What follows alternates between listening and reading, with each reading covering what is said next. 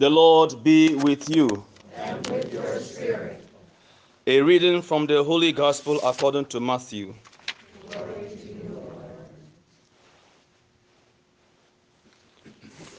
Jesus came to his native place and taught the people in their synagogue.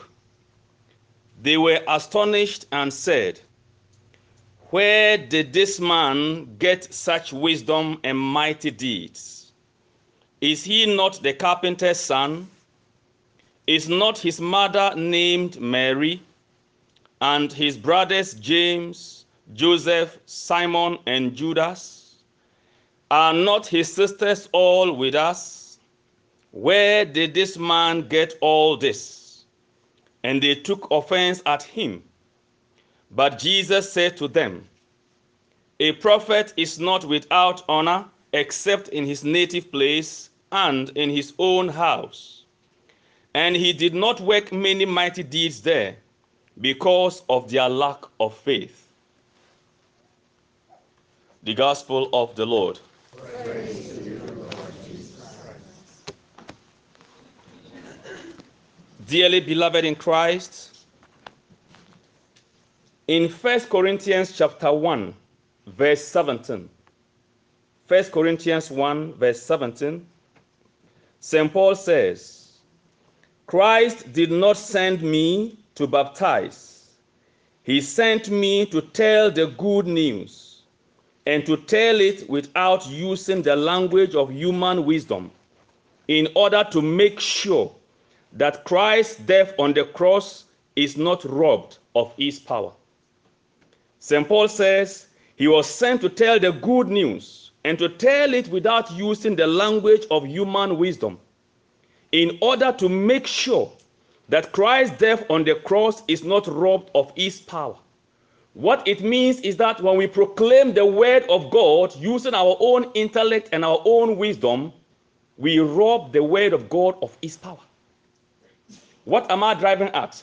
In 1 Corinthians, the same 1 Corinthians chapter 2, verse 1 go, he says, "When I came to you, my brothers and sisters, to preach God's secret truth, I did not use big words and great learning.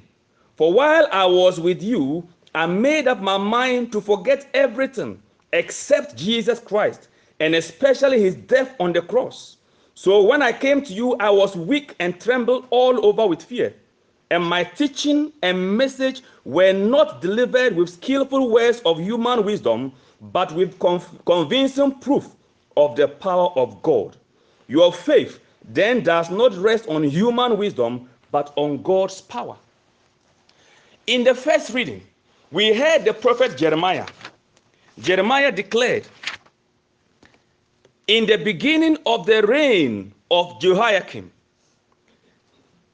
the message of the Lord came to me. Stand in the court of the house of the Lord and speak to the people of all the cities of Judah who come to worship in the house of the Lord. Whatever I command you, tell them, and omit nothing. Whatever I tell you, whatever I command you, you tell them and omit nothing. Perhaps they will listen." And we are told Jeremiah did exactly what the Lord told him. He goes on, he says, when Jeremiah finished speaking all that the Lord bade him to speak, he spoke all of it, not some of it. He spoke all. When he finished speaking all that the Lord bade him to speak, the priests and the prophets laid hold of him, crying, "You must be put to death." The crisis we have today in the church is because we, the servants of God, we, the ministers of the gospel, are failing to preach the word of God as it is. How come? I know you have heard of the recent happenings in the States here. The crisis of faith amongst our youth. It is because we have failed to preach the unadulterated word of God. They say some priests are conservative. Why not? Jesus never changes. Jesus Christ is the same yesterday, today, and forever. And the gospel acclamation confirms that it says the word of the Lord remains forever. Christ hasn't changed. The message is still the same.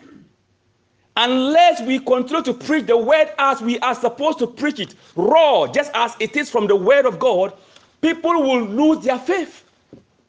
Faith comes by hearing the word of God, not from philosophies, not from human ideologies, not from what I think.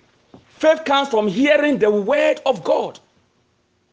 People are leaving the church because, in America in particular, people are leaving because we don't give them the solid food, the word of God as it is.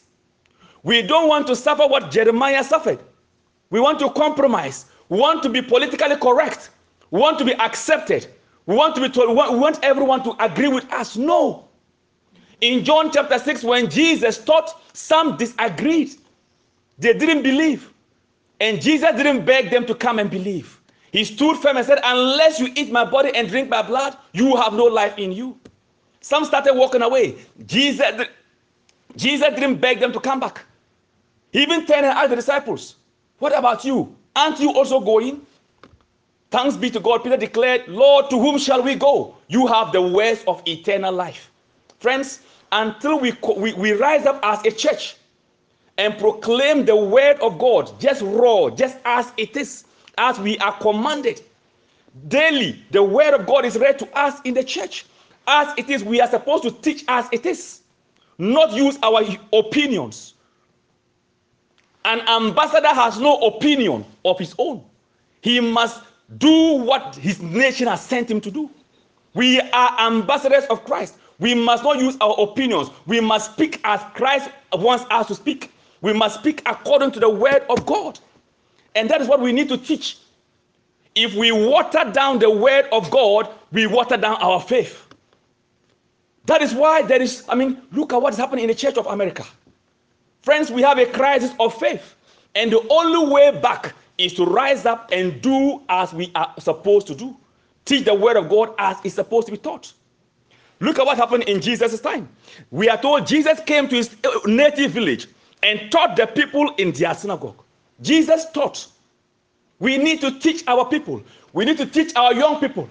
The truth, Jesus, he never changes. The truth doesn't change. Irrespective of time, the truth is the truth. The time of Jesus Christ is the same yesterday, today, and forever. He is unchanging. The world may change, but Jesus will never change. The world may change upside down, whatever, but the cross of Christ will still stand firm. And that is what we need to proclaim.